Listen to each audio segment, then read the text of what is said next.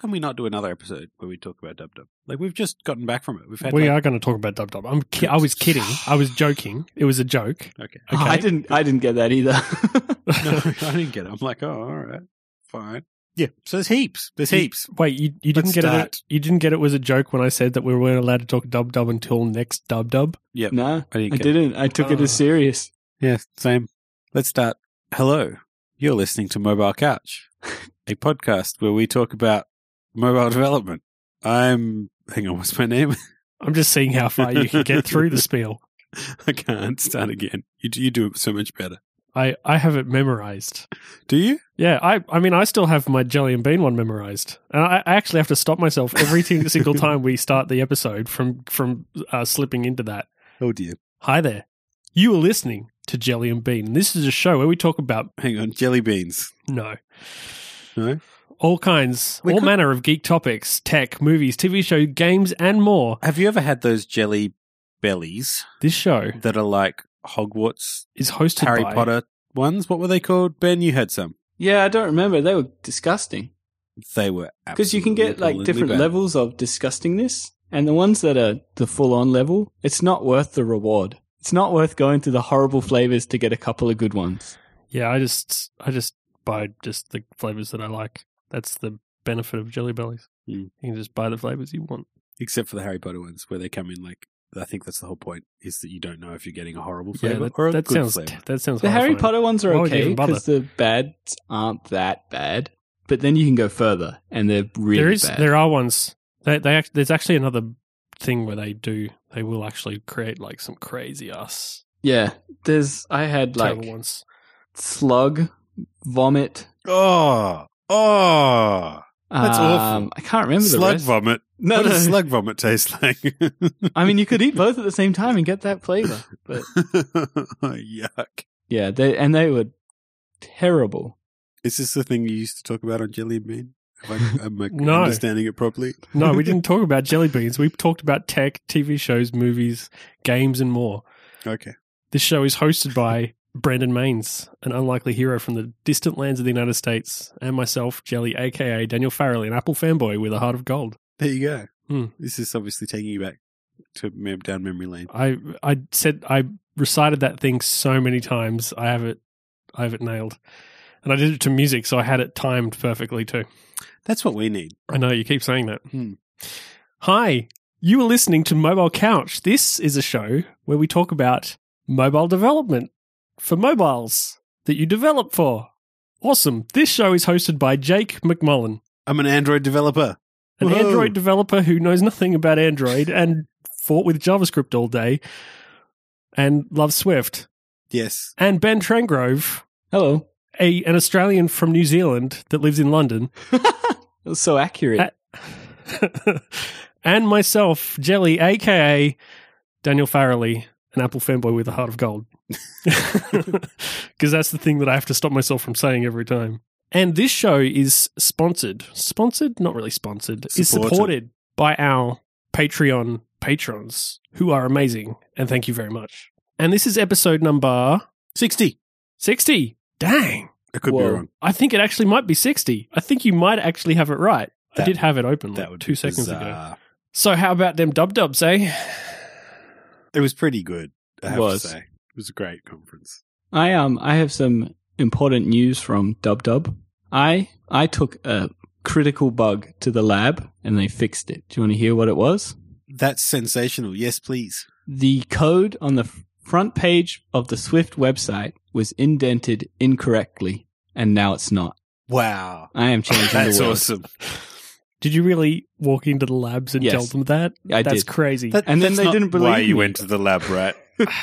No, I had He another wouldn't bug. believe you. But they didn't believe me, and so I pulled it up, and the engineer thought it was hilarious. And we took a screenshot, and then he took it to the person who did the website. And look, it's fixed. Labs work. I completely agree that labs work. I think probably if you were to ask me my highlight of the week, anyone?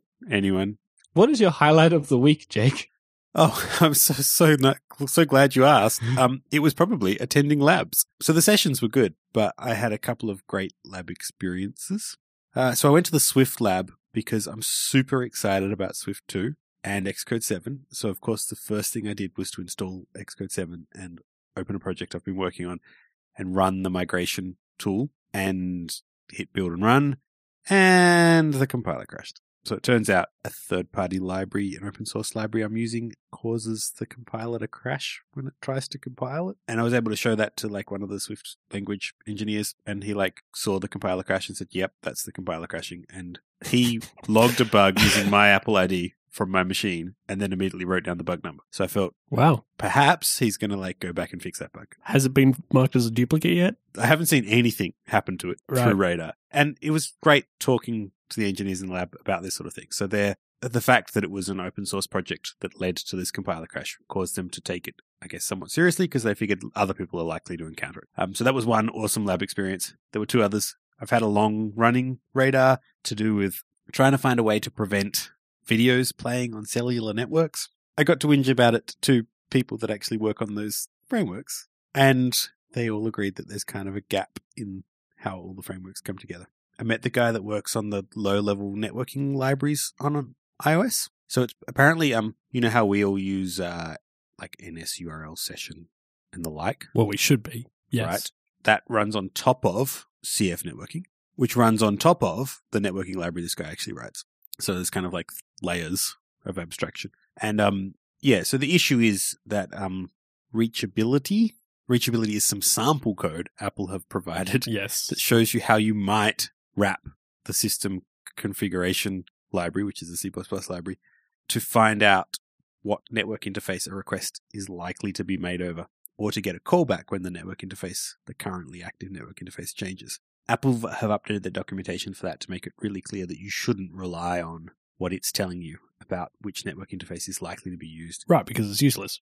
Right, because it may or may not actually use that network interface in the end. And you can see why that's the case. So one of the things they announced at the conference this week was, I think they're calling it network reliability. And this sounds like an awesome feature. You know, when you're, this happens to me all the time when I leave my house. I get in my car, my phone's connected to my Wi-Fi network at home, and I start playing a podcast or something, and then I reverse out of my garage and it starts to get out of range, and it doesn't switch over to cellular because it still thinks that it's probably within range of the Wi-Fi, and it desperately clings to it, trying. Right. I have that when I walk away from the house. Yeah. And then the solution is, if you're not driving your car, you usually go in and switch off Wi-Fi and say, tell your phone, just give up on Wi-Fi, please, because I know it's not working. Go to cellular. So in iOS 9, they've added that as a system feature that it will automatically just go in and it opens up Control Center and turns off Wi-Fi? It does. It opens up Control Center and turns off Wi-Fi. No, it doesn't. So both network interfaces remain like technically active, like you have a Wi-Fi connection, but it stops using it when it stops working and favors the cellular. So does it actually like detect that you've walked away, or is it some other? I think it detects the reliability of the network interface. So if the Wi-Fi interface stops working properly, by some definition of working properly, then it will fall back to cellular, even though you still have a Wi-Fi connection. That sounds dangerous. Right. So I talked to this guy who obviously implemented all of this about whether you can actually rely on what reachability is telling you. And he's like, yeah, I know the documentation says that you can't, but technically, I'm pretty sure as of iOS 9, it's doing all this complex stuff, but we actually do tell you, like we will call that callback before we fall back to cellular. So we'll give you a reachability notification to tell you that we've changed to cellular before we do. But there are certainly, that wasn't the case in earlier versions of iOS, and his recommendation was still not to rely on it because it may change in the future, but maybe kind of it could be trusted. Anyway, after having a really good conversation with him and then talking to the media player team and everything, I feel like there are enough people that are now aware of this issue of there's not a good way to know reliably which network interface you're on. And anything that uses an NSURL request that you can access, it has a flag where on the request you can say, allow this request to be fulfilled over cellular or not. The movie players don't expose their requests to you to allow you to set that flag. So anyway, I talked to lots of people about that problem and didn't get a solution, but felt like enough people understood the problem that potentially maybe one day it'll be fixed. So that was really rewarding. And there was a third, I can't even remember. I learned something new that I didn't know about. Oh, HTTP live streaming. Apple are now licensing their Fairplay digital rights management, which is interesting. Yes, that is interesting. For free, kind of. If you're a registered developer, you're allowed to use Fairplay to so protect not for your free. content. if you're a registered developer, which I guess is free. Well, no, it's not. To be a registered developer, you have to pay. No, only you have to pay to put things on App Store. You can still register. Yeah, and in fact, now you can run apps on devices without That's being true. paid. So you just have to pay to put stuff on the App Store. But for that, you don't even have to register. You can just download Xcode and run. No, you still have to register to put it on a device you? because you need to provision the device. Oh, yeah, okay. The provisioning That's true. still exists, which kind of sucks because I thought when they announced that maybe they were doing something about that, but no. Well, if they ever get rid of provisioning, how angry do you think all these third party beta distribution platforms are going to be? Etc. Hockey, Crashlytics do it. Yeah, they Yeah. do it now. Don't know. I feel like there was other ones, but they're just not as big as those two. Because there was obviously TestFlight, but I mean, we all know what happened to that. I still use Hockey for Android. Works well. Google have their own in-house by Google Play thing, but Hockey works. It's nice. But anyway, labs, love them. They were great. Right. I didn't get to go into any labs, but I did have a crazy out of the blue response to one of my radars that I responded to after them asking for more information. Oh, fantastic. Haven't heard anything since. Oh, okay. I figured there's probably like a 7 to 8 month wait before it gets marked as a duplicate. Speaking of that, I've filed, as of Google I.O., 2 bugs, or 1 feature request and 1 bug against Android. The feature request was accepted as genuine within 2 days or something. And the bug, I had a reply from an actual engineer rather than just the bug reporting team, within a day. And it's all in the open. Wow. It's just so much Wow. different. Like everyone who defends Radar, it's just, you can't. Like as much as I like Radar after WWDC, you talk to the engineers and they're so thankful. Like, please keep filing Radars. Look, when you walk away from WW, I feel like you're always so kind of energized to file bugs. Yeah. But that dissipates very quickly. Yeah. The thing is, right, Google's open bug reporting platform, I mean, obviously there are things about it that are better, but I mean, there are also things about it that are not so great. You're looking at me like you're looking at me like, how is that even true? Yeah. Well, I mean, it's obvious. It becomes obvious when things do get kind of swept under the rug or missed or forgotten about, and it's not like magically because it's open everything gets responded to. It's not necessarily the case. But it kind of feels like it is. Yeah, well, I've had conversations with Russell previously, and we actually talked about it on a podcast recently. One of their episodes where we discussed the difference between I.O. and DubDub. Okay. And he's neither here nor there about Google's platform, but obviously it has benefits over Radar. But it's definitely better in terms of bug reporting. Okay, I have never used it, so I can't actually really vouch for either one. Really, fair enough. So the thing that makes me enthused about Radar at DubDub and subsequent to is the fact you get feedback from people saying, thanks for filing that, I'm going to look into it. But you only get that verbally in the labs. And then once you leave, or if you're not there, you get nothing through the web interface. Like there's never any sense of what the outcome has been of the bug report or what action might have been taken or how it may have, who might be interested in it. Yeah, it's not ideal. It's kind of nuts. Like they could just expose tiny little bits of flagging something when a developer's looked at it. Well, recently, and get this is crazy. You can actually see the status now of the thing that it's filed as a duplicate of. Oh, wow. Yep. This is a duplicate of something, and the status of that thing is duplicate. No, status will be open. Yeah. Or it's always closed. Yeah. Yeah. And for me, it's always open. Yeah.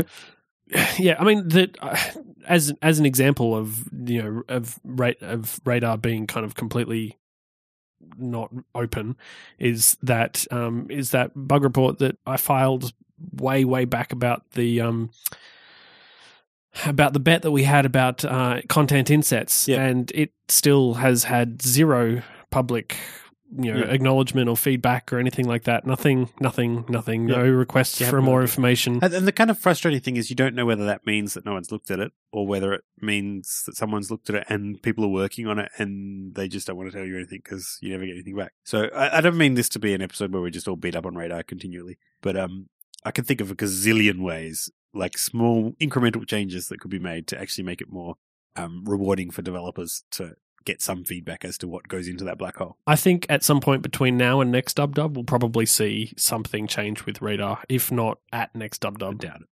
I think next dub. I doubt it. I mean, we're still waiting for the iOS 7 redesign of Radar. I think we should get I think Taylor Swift to write a blog post about it, and then something might I happen. see what you did there. I think that the iOS 7 redesign of Radar will probably come alongside of some more fundamental changes, because this past dub, they kind of, without even mentioning it,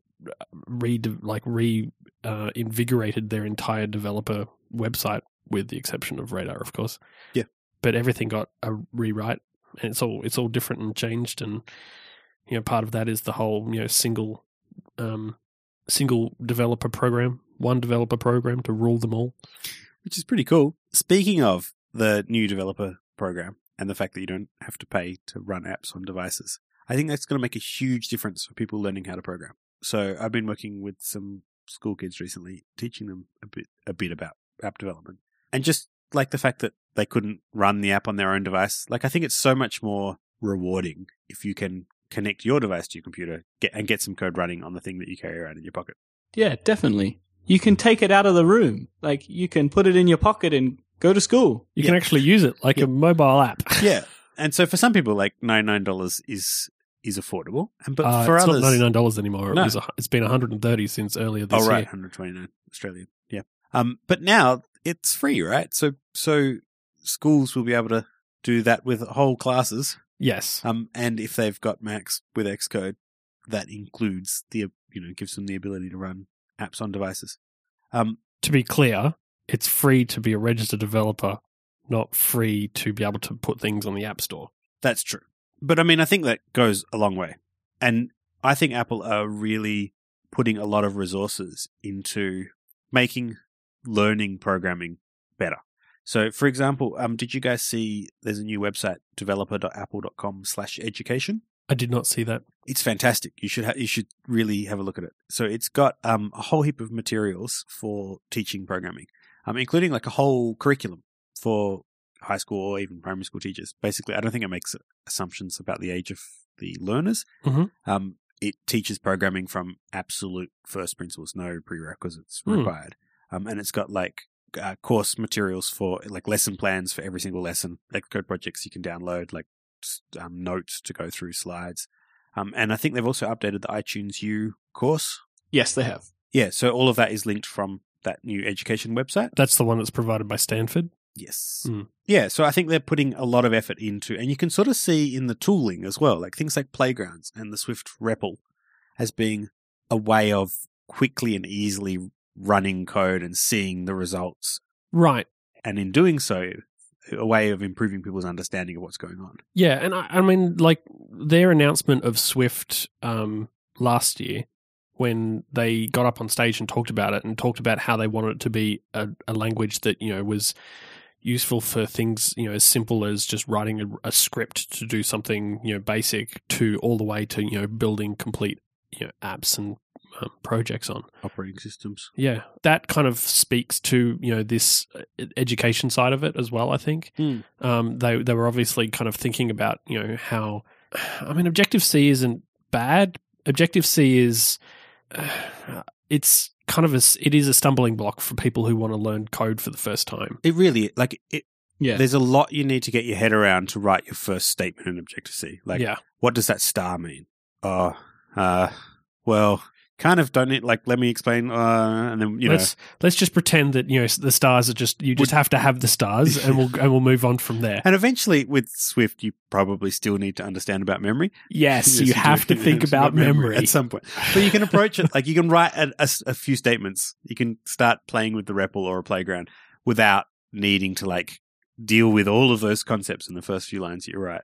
Chris Latner tweeted a link recently to an interesting talk from a while back at the Swift Summit by a lady called Sally Shepard, who talked about using Swift in sort of programming clubs. And in that talk, she kind of talked about what's good about Swift that makes it a good language for teaching people who are learning programming for the first time, but also what are some of the downsides. And a lot of the downsides she mentioned are just access to an environment where you could run Swift. So within schools and coding clubs, you can't really expect all the kids are going to have access to a Mac, for example. There might be Windows environments or whatever. And I think that the open sourcing of Swift, this is one area where it's going to make a big difference. Because I think with open source Swift, you'll be able to get an environment running the Swift REPL, for example, up and running on any computer. Doesn't matter what computer it is, you'll be able to get the Swift REPL running and you'll be able to work your way through like course materials that teach you the basics. Eventually. What do you mean eventually? Well, I mean, it's not open sourced yet. No, And when it is open source.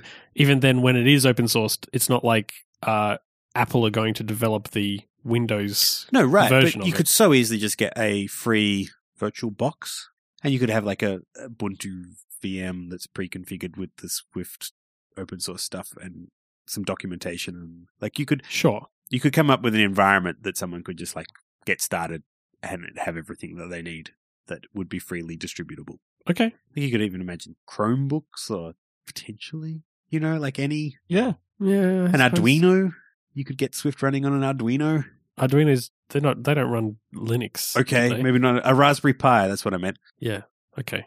Anyway, I think that it's going to be a boon for learning programming. I can kind of see it. And it seems like they're paying attention to that. Even like if the developer of the language is tweeting links specifically to talks about Swift as a learning tool, I think that they're paying attention to it. Well, I think it's clear that they've actually, considered this and it's something that they want to continue doing. I mean, you look at the last couple of years where they've been quite keen on, having scholarships available for, people learning to code and stuff like that. Like it's been, I'm sure it's been kind of, a thing in previous years, but in the last couple of years, it's really been noticeable. Yeah. And both this year and last year, they talked about, the scholarship kids on stage at the keynote. Yeah. Like it's been a thing that's clearly like something that Apple and Tim Cook are really kind of thinking about and very keen on. So I think, I think we're only going to see more from them. Yeah, which is fantastic. Education side. And speaking of playgrounds, that was one of the sessions at DubDub that I enjoyed. In fact, I think there was a theme that some of the sessions presented by Australian presenters were maybe some of the best sessions. I don't necessarily think that's true because I have a favourite session that I can think of and definitely wasn't Australian. But, okay, name your favourite session at DubDub. What do they call it? Protocol-oriented programming in Swift. It's not my favourite, but okay. That was a great session. I didn't actually see it live. I watched the video subsequently. I haven't watched it yet, so that's probably why it's not my favourite. I don't think it could possibly be your favourite unless you'd seen it. Well, it's also not going to be my favourite when I'm only kind of, just now getting started on Swift, so we'll see. No, I think this will convert you and make you want to go to Swift even faster. You realise I have been writing Swift already. I'm not. Yeah, and this will just make you go, that's it, Objective-C, you're dead to me. I don't think that's how it works, but sure. We'll just pretend. So it was a pretty cool... The thing I enjoyed about that presentation, it was twofold. I actually enjoyed the style. Yes. And the presenter kind of created this scenario where he was pretending that he had been talking to a colleague called Krusty Bob. I think it was just Krusty. Krusty was the name of the... Sorry, Bob. I don't know who Bob is.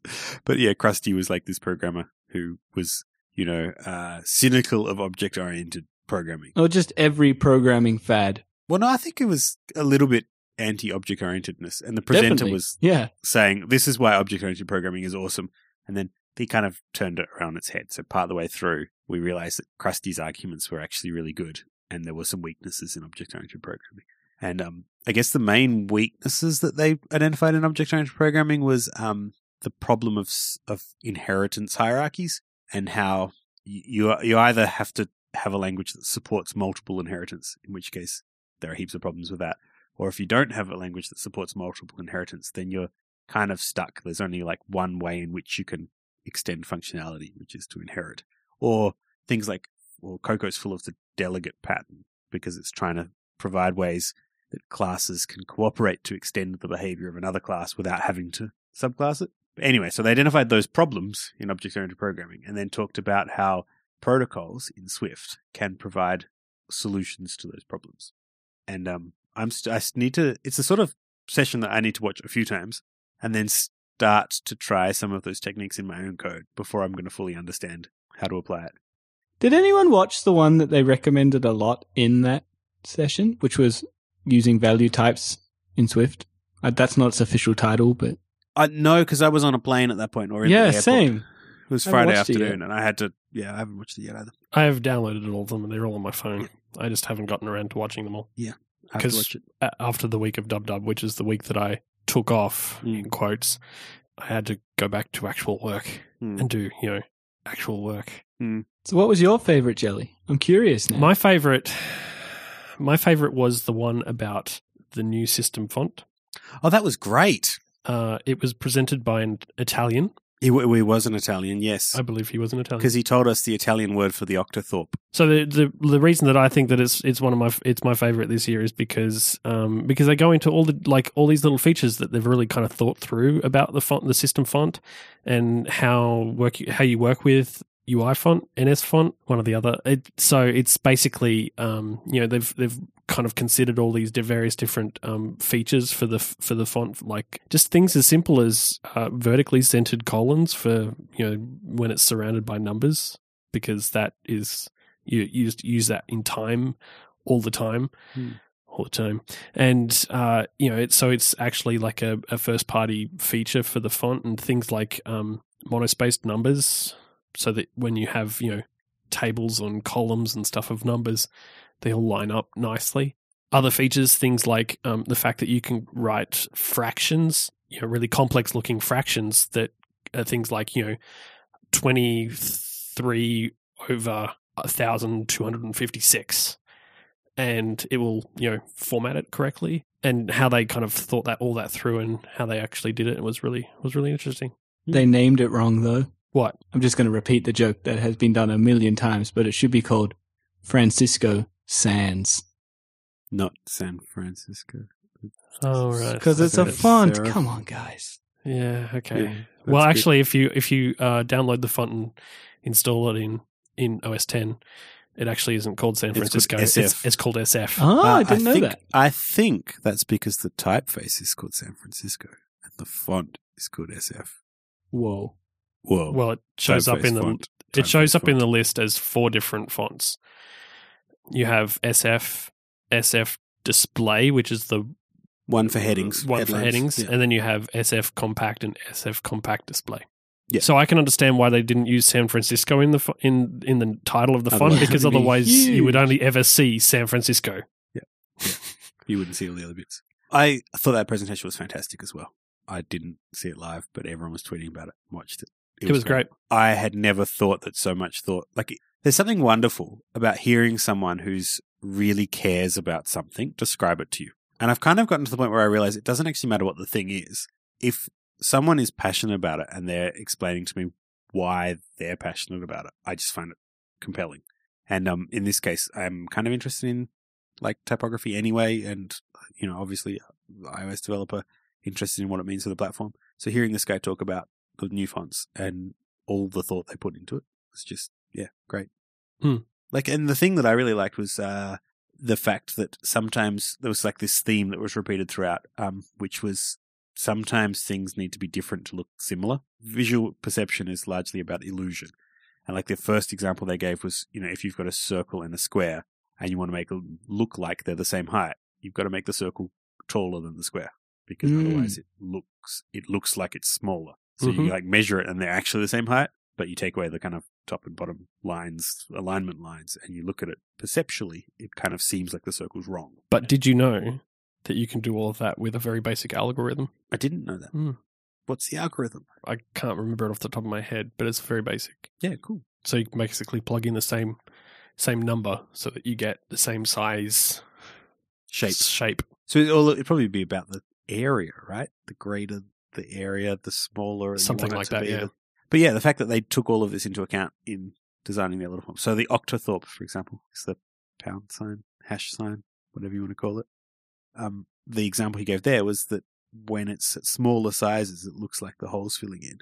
So they make it so that the hole, which kind of is meant to be the intersection of the 4 lines, they actually make it so it's bigger than the space that would be left by those 4 lines intersecting. Yeah, that stuff is kind of rampant in fonts. That's how you do things. I just had no idea, and like to see all of those examples. And a lot of that sort of stuff actually is born out of the original fonts, which are the from printing, old school printing presses. Yeah.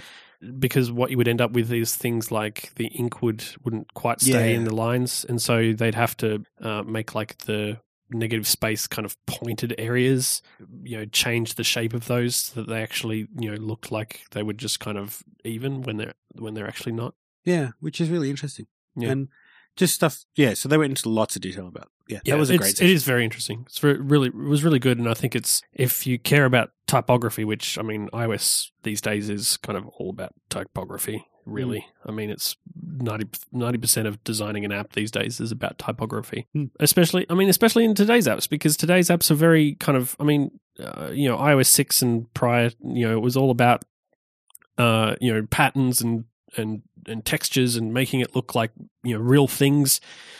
And these days, it's all about flat colors and kind of easily about your content and stuff like that. And a lot of the times, your text is content, and so typography really matters in that particular instance. So, which is kind of interesting. So I wonder whether we'll see more apps using the system font on iOS 9, or there'll still be designers wanting to pick their own fonts to differentiate. There'll be plenty of designers who continue to use their own font. Yeah.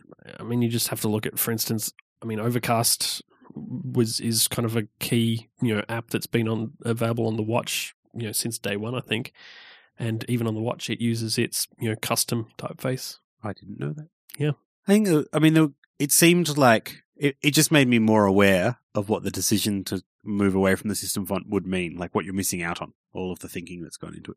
Well, I just think it's this sort of thing that you notice it because it's built into it's built into the system font, but there's no reason why it couldn't be built into other fonts. It's just they've put a lot of time and thought into it, and it's kind of sad that a lot of other fonts don't get that time and Whereas I'm sure a lot do as well. So. I mean, a lot do, but that's kind of the markers of a good font, really, is when somebody actually pays very close attention and kind of lovingly crafts it. But that's also they're the fonts that also cost upwards of hundreds to thousands of dollars, and people, designers, working on little apps that don't have a lot of cash will just usually pick the default font, or if they want to go custom, they'll get something they can get cheaper, which is sad, but it's the nature of the beast. So you guys have picked two awesome talks. I don't know if I can pick one. So the one I was going to talk about was about playgrounds. I thought it was interesting. I enjoyed it. I can't remember the topic of it now, like the name, something about playgrounds. I'll dig out the link. This is all very useful. So far, we haven't had a single talk that we've actually been able to name. No, I got mine in the end. Took me a while, the playgrounds one was talking about some new features, some of which are in Xcode 6 already, actually, about being able to use rich comments. The name of it is called Authoring Rich Playgrounds. There you go, Authoring Rich Playgrounds. So you can use Markdown. That's the name of it. Markdown to mark up your comments. And then there's a mode where you can view your playground, and it will apply sort of formatting to your comments to make it read a little bit like a book. And that's been in Xcode 6 for a while, but it goes further. So your playground can include resources. So basically your playground can be a kind of bundle where it can include source code in like the main playground code itself, but also supporting sources. Your playground can depend on frameworks, so you can have a whole heap of code in frameworks. And you can have graphic resources or whatever in there. So you can end up having like a really rich, almost reads like an interactive book, basically. And the session on Authoring Rich Playgrounds demonstrated all of this. So they, the example they gave was, the traveling salesman problem. Mm-hmm. Basically, the traveling salesman problem is you're a traveling salesman. You've got to visit a number of cities. But in this case, they say you're a tourist and you're in San Francisco for Dub and you want to visit a number of the sites. And you've got to figure out what's the shortest route between those 9 sites. You can't visit a site more than once.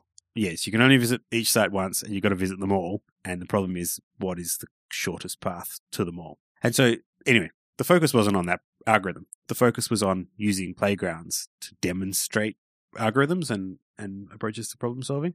And so they showed some new features in playgrounds and Swift 2, because this was all in Swift. So one of them is there's this basically support for making it so that when you're inspecting variables or Swift structs in your playground, you can get more descriptive output. So how you can display custom strings when you're looking at it, or printing it out to the debugger or seeing results in line in your playground, but also how you can draw custom views as the summary, kind of like quick look. You can basically have for a given type, and I think their type was like a location. You could show, like they showed a little circle and the title, so like as it might appear on a map. And then they took it even further, and you can actually have view controllers running in your playground as an interactive thing. Cool. In real time whilst you're like changing code, and you see it reflected live within the view. So they ended up with a map of San Francisco with the lines that you might be taking drawn on it in real time. As the algorithm was going through and comparing the different routes, you'd see the lines appear and disappear. Yeah, I mean, all these kind of features make sense when you think about the fact that playgrounds, aside from, their various other benefits, they're designed to be part of your workflow in such a way that you use them to solve a quick problem when you're in the middle of, developing something much larger.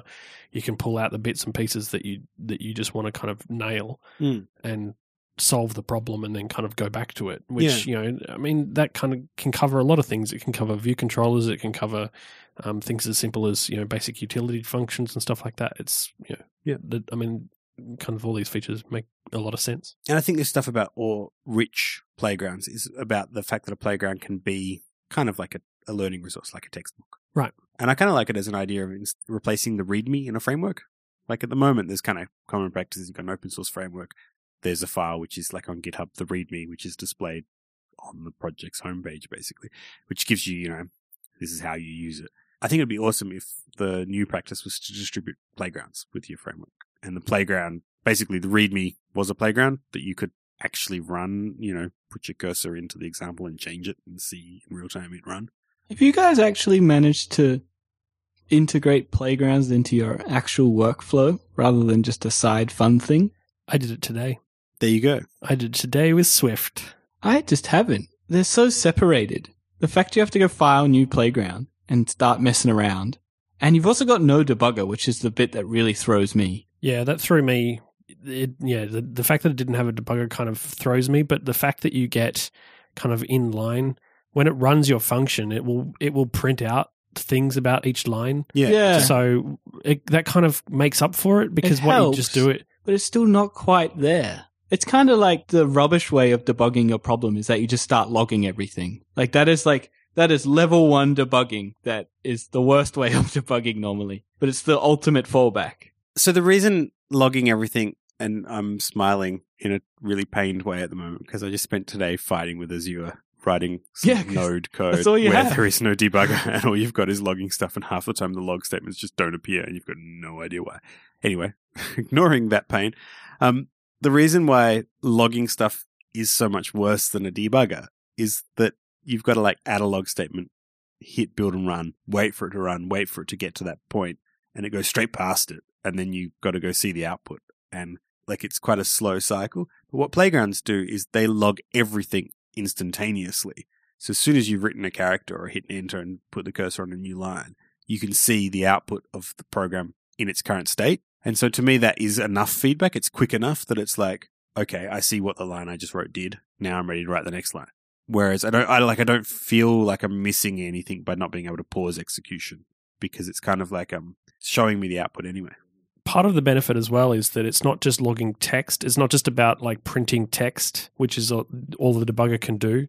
So if you're doing stuff with things like views or images or something visual, a debugger won't give you very much. You can kind of the best that you can do is kind of pause and use the kind of quick look functionality, and not every type has quick look. In playgrounds, at least, you get the benefit of it can do views and images and stuff, all that like that in line, and you can kind of tweak stuff as it's running, and see it all kind of coming through.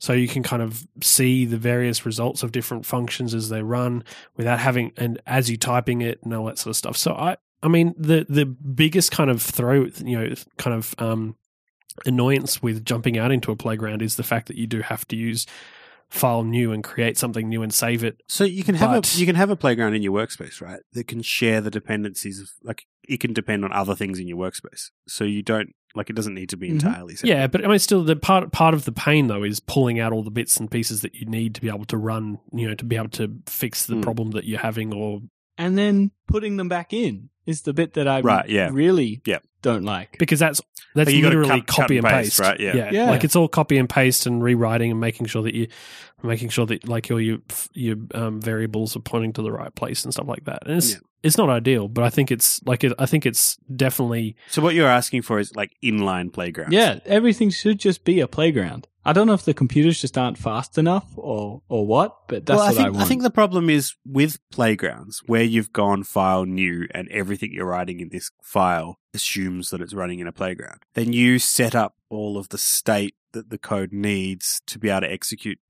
dynamically like that. Whereas in an app, the bit of code you're working on at runtime will be in a state where it can execute. But at the point at which you're writing it, like there'll probably be a whole heap of like variables it depends upon that don't have any value. Yeah, definitely. It's a hard problem. It's like definitely a pipe. What's the word? The dream. Pipe dream? Pipe dream. It's definitely a pipe dream that probably. I don't understand the etymology of that phrase. Who is this person that's dreaming about pipes? He's a plumber, of course. And why does dreaming about pipes like represent Mario and Luigi Mario, the Mario brothers. I hope one of our listeners answers this question for us. I suppose we could just Google. So let's talk about some of the things that were the questions that we had from the last episode that we kind of got answered in this one. One question I had last episode was, is CloudKit.js going to change the world, and am I going to be super excited about it and want to use it? And the answer to that is no. Okay. So I went out and I wrote some code using CloudKit and CloudKit.js, and I got super excited about it. I hit a snag, like it just wouldn't work for me. I was going through the examples and it just would not work. So I went to a lab. Turns out, if anyone is trying to do this, when you download the CloudKit.js sample code, it has to run on your machine. It has to be served up by a web server on your machine, which I kind of assumed would be the case. But the web server needs to be running on either port 80 or port 443. Can't be running on anything else. So I was just using Node to create a web server in the current directory, and it by default went to port 8000, I think, and it just wouldn't work. Right. So it actually needs to use the proper web ports, which is weird. I don't quite understand why, but anyway, I logged that as a bug with the team. Right. But in going to the lab, I got a chance to talk to the people who had written it about it and their vision for it and how it all works. And I think it's still missing some fundamental features that make it only useful for a small subset of apps. And the biggest of which is that there's nothing in between private data and public data. There's no like shared data other than data that's public. And I think that's a real problem. So for example, you couldn't use CloudKit to build shared photo streams or Instagram. So if you wanted to have a way of sort of saying this content is visible to me and people I nominate, there's no way to do that. Right. And to me that I don't know, it seems like a big oversight. I mean, it might come later. I feel like they're going to continue to improve this, but I don't think they're going to change the fundamental underlying underpinnings, which I know that Ben has a problem with, in that I don't think you're ever going to be able to run code on the server. So interestingly, I was talking to them about that. Yeah. And they're like, well, why would you want to? And I showed them some examples of apps I was working on that were using an Azure backend and exactly what I was running on the server. And they took lots and lots of notes. They seemed really, really interested in this idea that, that you might want to have a scheduled task on the server that does data import. Or so for example, the new news app they announced uses CloudKit. Right. So when you launch the news app on the iPad and it's browsing articles, all those articles are coming from a public CloudKit database. How do they get into that public CloudKit database? Oh, don't you know? News is all curated. Yes. It's curated by people using like a Mac app that writes to that CloudKit database. There is actually no facility to write code that would automatically put content into a CloudKit public database. Didn't you listen to the keynote? Algorithms. Nobody uses algorithms for this stuff. Well, whether or not you use algorithms, it would be nice to be able to automate it, and run a scheduled task, for example, to import data. And authentication model that they use is based on it being an interactive session where you've logged in through a web browser and you get a one-time kind of session token that the browser caches and represents with every subsequent request. There's no way of doing the same from like a command line interface. And also you have to log in to get to the public data, right? Is that right? That's true. I was just doing some basic Hello World stuff with a public database, just trying to read some records. There's a dashboard web-based console that as a developer you can get to the data. And so I created some records using that, and then I wrote a basic CloudKit iOS app to retrieve those records and display them, and it was crashing on launch because I was running it in a simulator that didn't have a logged in CloudKit user. So yeah, I think that's the case. You've got to have a logged in CloudKit user even to just read the public database. Is it still in beta, or is it kind of something that you can start using right now as a production thing? CloudKit itself is you can use it right now. CloudKit JS, I don't know. Okay. So there's a whole heap of limitations on it. All right. Well, I mean, I'd like to hear if anybody is actually using this. Like, I mean, I haven't actually heard of anybody using CloudKit for anything at this point in time. No, that I know neither. of. So, if anybody is using it, it'd be awesome if you got in touch and tell us how you're using it, and and how what you actually think about these limitations, as opposed to us just kind of bashing on it because we don't understand it, or don't think it fits within right? I've got a whole heap of case. Like each time I hear more about CloudKit, I'm like, okay, perhaps I could use it for this use case, and then I go out and try and use it for that use case, and I'm like, oh, okay, it doesn't work because it's missing something in between private and public data, or because it's missing the ability to run scheduled tasks. This is how I feel about storyboards, by the way. So one of the things that I remember we kind of talked about last week was bitcode and app thinning. Yes. Bitcode kind of in particular, because I mean, most of the other stuff is fairly self-explanatory, really. And there was a session that kind of went into it, and they explained the app thinning, kind of, parts of the app thinning, the parts dealing with distribution of just the correct assets and stuff like that, and how that kind of works for various different types of applications. One of the things they didn't really go into very much, like they kind of covered a little bit, but not kind of the how it works and how it's kind of designed is the bitcode part of it.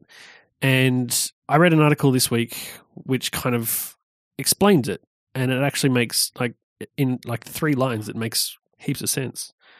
So if you think about the way that we compile apps now, right, we're using LLVM, which is the compiler that's built into Xcode. Now, if you think about LLVM in kind of 3 parts, you have an LLVM front end, which kind of understands the programming language. So it might be the thing that understands Swift or Objective-C or whatever. You'll have an LLVM backend, which kind of understands how to, spit out the executable form for various different devices and all that sort of stuff. And then kind of in the middle of those two things is something that is called LLVM's intermediate representation, which might sound familiar because that's the part that they talk about with bitcode. So what they're doing with this bitcode thing is that the LLVM front end that understands the code that you're writing and the part that creates the intermediate representation is going to stay in Xcode, and it stays on your computer and you just build it, right? That's the part that all gets run on your computer. Then what happens is the rest of it, the backend spitting out the executable code, is actually run on the App Store or whatever, on their servers. So when you upload the intermediate compilation, you've actually kind of built it to a certain point, and then the App Store will actually spit out the actual executable code for the various devices, which means that certain things get left out or included depending on the required frameworks and etc. And that's kind of how Java works, right? In the sense that, and maybe I'm wrong, in that you compile it to bytecode, which is an intermediary representation. Right. And then it's jittered, just in time compiled to machine code on the architecture that it's running on. So at runtime. Yeah, except, I mean, that happens. So this isn't done at runtime. No. Like, you're not sending out the bitcode into everybody's devices and then the compilation is finished, when it's running. The compilation is finished before the user gets there, gets the app downloaded. It's just, it happens on the server. Yeah. And I don't think that Apple's goal with this is to have it be as portable as Java. Oh, what? No, absolutely not. I don't think that's what they're shooting for. No. Definitely sounds like they want to be able to introduce different processes without putting load on your developer. Yeah. So the article goes into what the reasons for this technology might be, and the basics of it are that they've been spending a lot of time purchasing companies that develop CPU architecture and all that sort of stuff. I mean, they're one of only a few companies that have a license to be able to to mess with ARM as much as they want, which is the architecture for the chips that they use. So what would be really beneficial for Apple is that if they could basically go back to the drawing board and say, okay, well, let's improve these CPUs. The problem has always been, okay, well, we have to think about backwards compatibility. What happens when, if we do this change, it's going to, break all of the previous apps that have been built for our CPUs, and everybody will have to recompile and submit them again so that they can run on this new chipset with LLVMs and bitcode. That's not going to have to be the case anymore because the intermediate representation will live in the servers. And then all that they'll have to do is update their LLVM backend, which is able to spit out the new executable code for this new CPU architecture, and just spit it out, and it will run on all these new devices. And so it will just appear as if it's seamless. And so backwards compatibility won't necessarily, when it comes to CPUs anyway, won't necessarily be a thing that you have to be concerned with. Yeah, it sounds kind of cool. Sounds too magic. You don't trust it, Ben. Well, it's just like when we went to 64-bit, it was kind of like just meant to work. But everyone had little bugs somewhere that you had to fix up. Mainly, and they were definitely like your own, like the developer's fault. It wasn't like the tools were breaking, it was the developer's fault. But you still had to go in and check it and recompile it. And oh, well, with 64-bit and 32-bit, there are data types, right, where it matters whether it's running on 32-bit or 64-bit. Whereas, so I think there was a good discussion on the most recent ATP about bitcode. And yeah, it went into a lot of detail about this sort of thing. Again, they were talking about Apple's motivations for why they'd be wanting to do it and some of the technical details of how it works.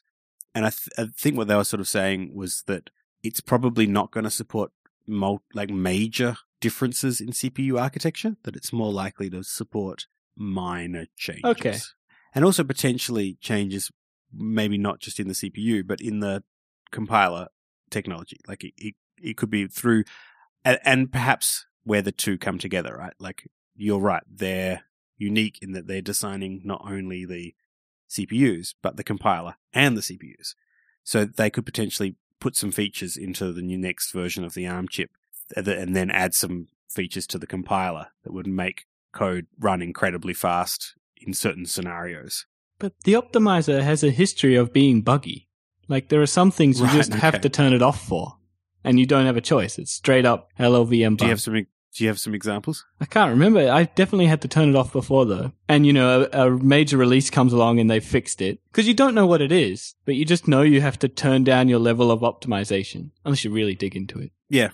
I seem to recall also with Swift when it first came out, like, you couldn't optimize at all. Yeah. I mean, that was, like, to do with betas. That's fair. Understand that, Apple. But just in general, like, at least in my experience, it never works perfectly.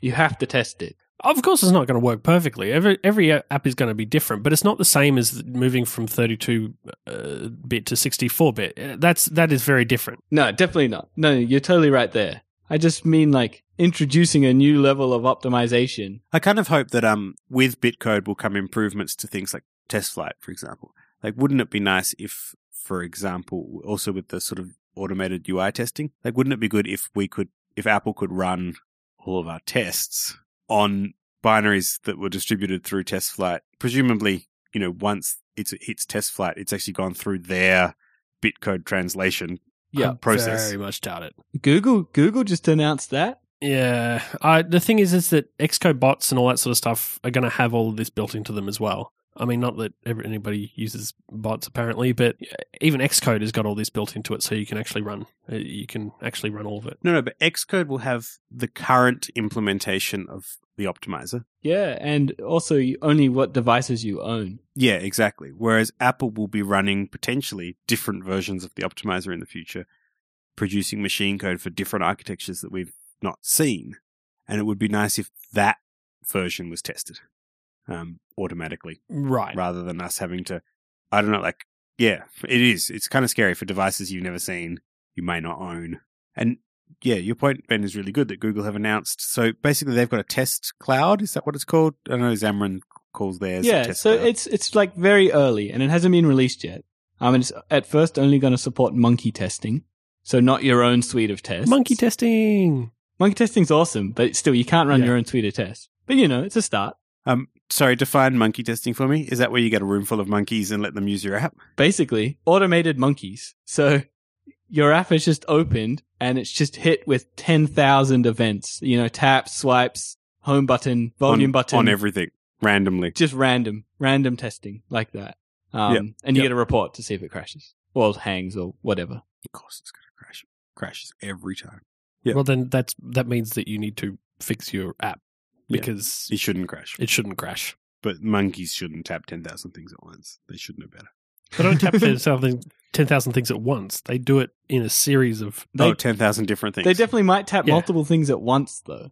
Maybe not 10,000. But it's not 10,000 it's not like, bam, 10,000 fingers. It's like, they'll do like a triple tap or, a swipe with 3 fingers or, multiple taps really fast and stuff like that, and just kind of in various areas and points on the screen. Yeah, that's right. That's how monkey testing works. Oh, it sounds like so much fun. It does, actually. That does sound like fun. It's actually sounds like awesome. a really cool challenge. It's actually awesome to watch it in action as well, because your app goes nuts. So they're not going to do test scripts? Not yet. Okay, that's kind of sad. It'd be nice if they did. Definitely, for sure. But, it's a start. It'd be nice to see if, like, for instance, Apple and Google, when you submitted your intermediate representation or whatever, that they run the unit tests that you write as part of of your that verification that you have when you upload. Yeah. How big was testing this year? Yeah, it was pretty big. It was almost as big as them pleading with developers to use first-party frameworks. So explain to me what sessions this was in. I've got to go and watch those sessions because I didn't hear anything. So apparently it was in the core data session, although I haven't watched that. I've just heard that from other people. I'm going in to flag this right now. I want to watch it was in another session which I watched, in which they talked about core data. I think it was like a what's new in something. So I haven't heard this. They were complaining people are using third parties or... So the what's new in core data apparently was it was at least the first part was a big presentation on why you should use core data and all that sort of kind of stuff, which isn't necessarily kind of out of the realm of what Xcode session, like what are these sessions are about anyway, but it just apparently came across as a bit of a sales pitch. Mm-hmm. The one that I did watch, which was I'm trying to find the title, but I've got everything marked as a favorite except for the ones that I've watched in which are not marked as favorites. Maybe it was one of the profiling ones. I'll see if I can find it and I'll throw it in the show notes. The guy basically almost begged you to use first party frameworks like core data because they dog food them apparently, and also when a new OS is released, you will get updates and upgrades for free. That was their pitch. And it just kind of came across as very like, please use our frameworks. Please use the built-in ones. Don't use things like Realm. That's crazy. Why would you use that? Use core data. It's amazing. I think it was the profiling one. It was at least a profiling one. I find that very interesting. I didn't hear that myself in any sessions, but if I had, I would have been kind of concerned by it because generally Dub is where Apple have an opportunity to kind of tell us important things that we should pay attention to, like use auto layout and storyboards and size classes because it's going to make your life easier when we bring out, split screen in iOS 9. Like they kind of say things like that where, they don't necessarily say that second part, but, the message is really, really clear that we want you to use these technologies and trust us. There's a good reason. Yeah. So if they were saying something as overt like that about it was very overt. Core data, I don't know. I don't quite understand. I don't understand what the reason could be. Like, what would be the thing that you get for using the first party framework that the third party one would be? Well, the thing that was really interesting about it was that they mentioned the reasons right there and then. Like previously, when, like for instance, when last year they introduced adaptive UI, it was kind of like, use adaptive UI. It's amazing, and it will make your UIs work across various different size screens and stuff like that. And we all kind of went, yeah, you know what? There's going to be like new size devices and stuff like that. And it turns out that the real reason was because they wanted to introduce it for this multitasking thing for iPad. And there were different size. And also there were different size devices. But again, we don't get the same thing for everybody was like, oh, they're going to introduce like a smaller screen. It's going to be the watch, and that's how you no. That's not. I mean, we kind of understood, but we kind of didn't understand. And when it kind of all became clear this year, core data, they just kind of went, use it because you'll get updates when we release new versions of our operating system for free. And also, we use it ourselves, and so that makes it awesome. And it just kind of came across as like a lot of people have been talking about Realm, and I haven't used Realm yet. And everybody that I see kind of mentioning it is talking about how it's really, really good and really fast and all that sort of stuff. Ben, you've been using Realm on Android, haven't you? Yeah, I use it on Android. I see their argument about the iOS one. I use it on Android because the other ones on Android are rubbish. Like they're so slow. Yeah, so Android doesn't come. There's no core data equivalent first party on Android. There's not. They basically say you want to piece this stuff, pick a way to do it yourself. But if I was doing a new iOS project, I'd still probably use core data. So how does Realm work differently from core data? I'm presuming the Android interfaces to Realm, like Realm itself, is conceptually similar on both platforms. Yep. So it defines your model from the model classes rather than you having to generate them from another XC model file, which is one nice thing. So you write like so with properties, Java classes. You just this is on iOS as well and Java. You just write classes. You just write your classes with your proproperties. Do you have to subclass Realm picks them up specific type, or can you just write a class that is on iOS? You have to use. It has to subclass from Realm model. Right. I think that's what it's called. On Android, you can use annotations. Nice. So yes. Oh, I can't remember now if it has to inherit. But yes, you use annotations as well, which makes it a bit nicer. A major difference is the threading model. So core data multi-threading is notoriously difficult. Catches everyone out because you think you can do this and then you can't. Like you can't share context between threads and all. I think the thing that I found challenging with core data and multi-threading is I don't always notice when I've inadvertently passed a managed object to a different thread. Like UIKit, like, you might be using dispatch async or, doing something. All of that jazz. Triggers or using an async API like, I don't know, a Menace URL session. And you mightn't realize that you're now running in a different thread and you just access something that was captured, whose scope was captured by a closure or whatever. So it actually is quite similar. You have these things called realms, which are equivalent to contexts, managed object contexts. And you can commit a transaction. You commit transactions on your realms, and realms and any data that comes out of a realm can't be shared between threads at all. Okay. But you can make realms as much as you want. Like they're very easy to start up in another thread. And as soon as your first thread commits those changes, they will become available in the other thread. So you could re-request your results. You can do that with nested managed object context, can't you? Yeah, definitely. You can totally do it in core data. One of the major differences between core data and Realm, though, is that Realm is a database. Core data is not a database. Core data is just a wrapper for a database. Yeah, backed by a database, but they don't like you to think of it as one. Yeah.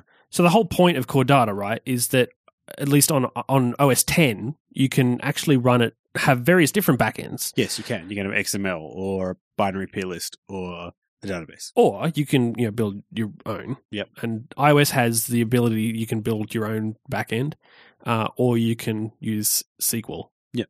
So SQL is backed by SQLite. Yeah. The kind of the important difference is that core data is designed to be like a wrapper for basically interacting with these data stores, and Realm is a data store. Yep. So you're not talking to a thing which writes SQL code for you. You're just talking to the database. It's a no SQL thing. Like it's a non-SQL thing. It's just you're talking to the data store directly. Less abstraction. Yeah. That you're dealing more specifically with one particular concrete store. Yeah, and I mean it's kind of designed in that way. It's designed to be a lot faster for things like mobile processors and stuff, which don't necessarily handle SQL as well as desktop ones do. Which is why it's considered to be faster than core data for the most part. Interesting. I can see Apple's point that my understanding is that like lots of Cocoa has been written, maybe not lots, but that core data works well within the Cocoa frameworks. Yeah. Like you've got things like fetch results controller and stuff that kind of, they go together well. I don't know. Haven't really used Realm. So. I think Realm actually have a fetch results controller re-implementation. I have to check that. Yeah, I mean that stuff isn't necessarily difficult to write once you kind of spend some time thinking about it. And most it's not really like the main reason most people have a lot of trouble with things like table views is because it's hard to wrap your head around the way that they want their data, because it's not the same as the way that you necessarily are working with your data. Yeah. Especially if you're dealing with very basic kind of requirements. And so you end up with people just going, okay, change the data, refresh the data, the table view. Yeah, just make it jump around, because it's really easy to conceptualize. Yeah. And then, plugging an NSFetch results controller into a table view makes all that sort of stuff, being able to update it when your data store changes, a lot easier, and just kind of, but you spend 5 minutes actually thinking about it, and you can actually come up with a very basic, implementation of your own of NSFetch results controller. It is not actually that difficult. Most people just can't be bothered. Yeah. I don't know if I completely understand the core data hate. Yeah, neither. I don't use it enough. It works for me. I don't necessarily hate core data, but I really don't like it. Why? You got to give a reason. So I've spent quite a lot of time working with web, talking to MySQL and SQLite on web servers and stuff like that, and writing SQL code and all that sort of thing, from scratch. And it's a lot easier to write complex stuff. To write complex fetches and stuff like that with straight SQL code. Oh, definitely. And it becomes a lot more difficult to write very kind of targeted stuff on using core data, because you're basically having to deal with straight objects, and you can't really deal with just, okay, let's pull this particular value from the store with this, with all of these various different requirements first. It becomes a lot harder, because you have to write a lot of kind of boilerplate code and stuff like that to run it, whereas it's more difficult to work with core data than to work with web stuff. And look, back in the day, I actually rewrote, I created because that's what I like to do. I created my own version of core data based on MySQL, and tried using that. And it's actually it was actually a terrible experience, because it meant so much more work to get the results that I wanted, instead of having to, be able to talk directly to the database. And previous to Realm, a lot of people that I saw were using SQLite directly for a lot of things, where they needed really complex kind of fetches. So I completely understand why people don't like it. I don't have a lot of complex requirements myself, which is not something, so I haven't necessarily run into any massive issues, but I've kind of been moving away from it for a long time, and I was quite glad to be able to pull it out of GIF wrapped in a couple of versions back. Yeah, it's interesting. I think it depends how you view it. If you're viewing core data as a way of interacting with a relational database, it's not great. It doesn't have the same strengths that SQL has, for example. Being able to do complex joins, where you join 2 or 3 tables together and then select a subset of the rows resulting from that join. There's no nice way of doing that in core data. But I don't think that's what core data is meant to be. I think what core data is a framework that helps you manage object graph lifecycles. And part of the time the object graph is persisted on disk, and part of the time the object graph is in memory. And core data has things to help you with both of those. There's stuff to maintain the consistency of your object graph in memory, as well as persisting that object graph to disk and getting it back again next time. So if you think of it in those terms, I think it does its job really well. But if you're coming at it from a sort of database mindset, where you're going, I know that I have these 4 tables and I want to write a query that does this sort of complex group by clause, where I can get these rows joined with this table and sorted by this and filtered out duplicates. And in SQL, I could do this in a single statement. It would run in 10 milliseconds. And in core data, I feel like I need to retrieve all of the objects from the store, do it in memory filtering, and then throw half of it away. Right. So the problem is, right, a lot of uses for that sort of storage is still more complex than what core data will allow. There's no really simple way of just of making basic relational stuff work, and and things like having a table that's many to many joined means creating a whole other object and all that sort of stuff. Yeah, that's kind of annoying. There are complex things that core data doesn't deal with. So EOF, which is core data's granddaddy, did many to many so much better. You could you'd basically abstract that join entity. So you'd just have, many to many between, I don't know, person and group. And you wouldn't need to worry about the fact that there was a person group table. Obviously there'd be a person group database table, but in your object oriented layer, person would just have many groups and group would have many people, and it would maintain that for you. Whereas core data, I think, you do need to manage that. Yeah, you have to joint create entity your own yourself, entity, and you have to which is a pain. deal with basically turning that person group into a person or people or whatever. EOF also let you flatten relationships. It was awesome. So you could actually, in your model editor, you could go from person to group and get the group's name and flatten that as a property back into person. So group name would become an attribute of your person entity, even though it was retrieved by joining person to group and getting the name of the group. So to kind of, not to, throw I'm just reminiscing now water about on your EOF. nostalgia. EOF. To kind of, Those were the touch days. back on, why all the hate for core data. I don't think that necessarily there is so much hate for core data. I think just, there are people that have different uses, like different requirements and different needs that core data doesn't necessarily talk to. And, and so that I think there are legitimate reasons why you wouldn't use core data and you'd use something else in its place, whether that be Realm or directly to SQLite or whatever you want to use. The weird thing is how they got up on stage and basically said, please use please use first party things. That's weird. It was weird. I'm going to watch that session and see if I can read between the lines as to was there a secret message there, or I don't feel like there was a secret message there, because it wasn't like last year where we kind of knew that there was a secret message behind adaptive layout.